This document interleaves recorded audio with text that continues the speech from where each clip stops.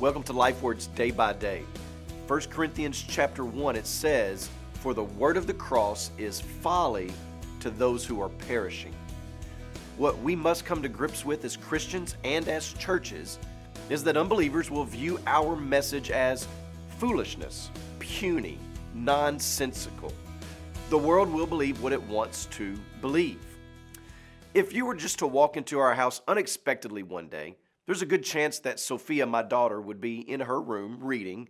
Sam, my son, would be building something. Christy, my wife, would be in the kitchen or at her desk in the schoolroom.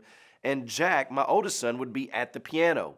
And chances are that he would be playing an old Doobie Brothers song called "What a Fool Believes." The song is about a man who is hopelessly in love with a woman who does not share the same sentiment, but he just doesn't see it. And the chorus goes like this: "What a fool believes, he sees. No wise man has the power to reason away." Well, that's a fitting description of the worldly wise, those who are perishing. They're actually described in this particular passage. They believe the message of the cross is nonsensical, and there's no worldly way to reason with them. You do not have the power in your words, in your wisdom, in your arguments to reason them out of that mindset. We should not expect outsiders, unbelievers, to be favorable to the message of the cross. We know that from the outset, that they will be hostile. But this is not some new turn of events in Paul's day. We see this all the way back in the garden with Adam and Eve. Didn't they essentially view God's word as foolish, insufficient, as incapable of bringing them what they really desired? And then with Cain, sloughing off the honor and worship of the word of God. And from there we find a downward spiral of man elevating himself, his own ideas, his own words above God.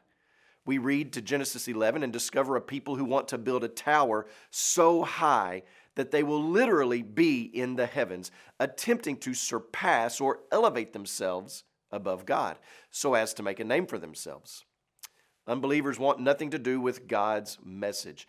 And we must be careful here, church, because there are plenty of times where we try to dress up the gospel to make it more attractive, or we try to tone it down to make it less harsh. And when churches do that, they remove the bite and the beauty of the cross, leaving themselves with no real power to offer people. They are letting the culture speak into what the Bible should mean instead of letting the Bible speak into the culture and do its transformative work. When you pray today, please remember David Marroquin and his family are change-maker missionaries in Guatemala. And also remember the Yoruba Life Word broadcast that's heard in Nigeria.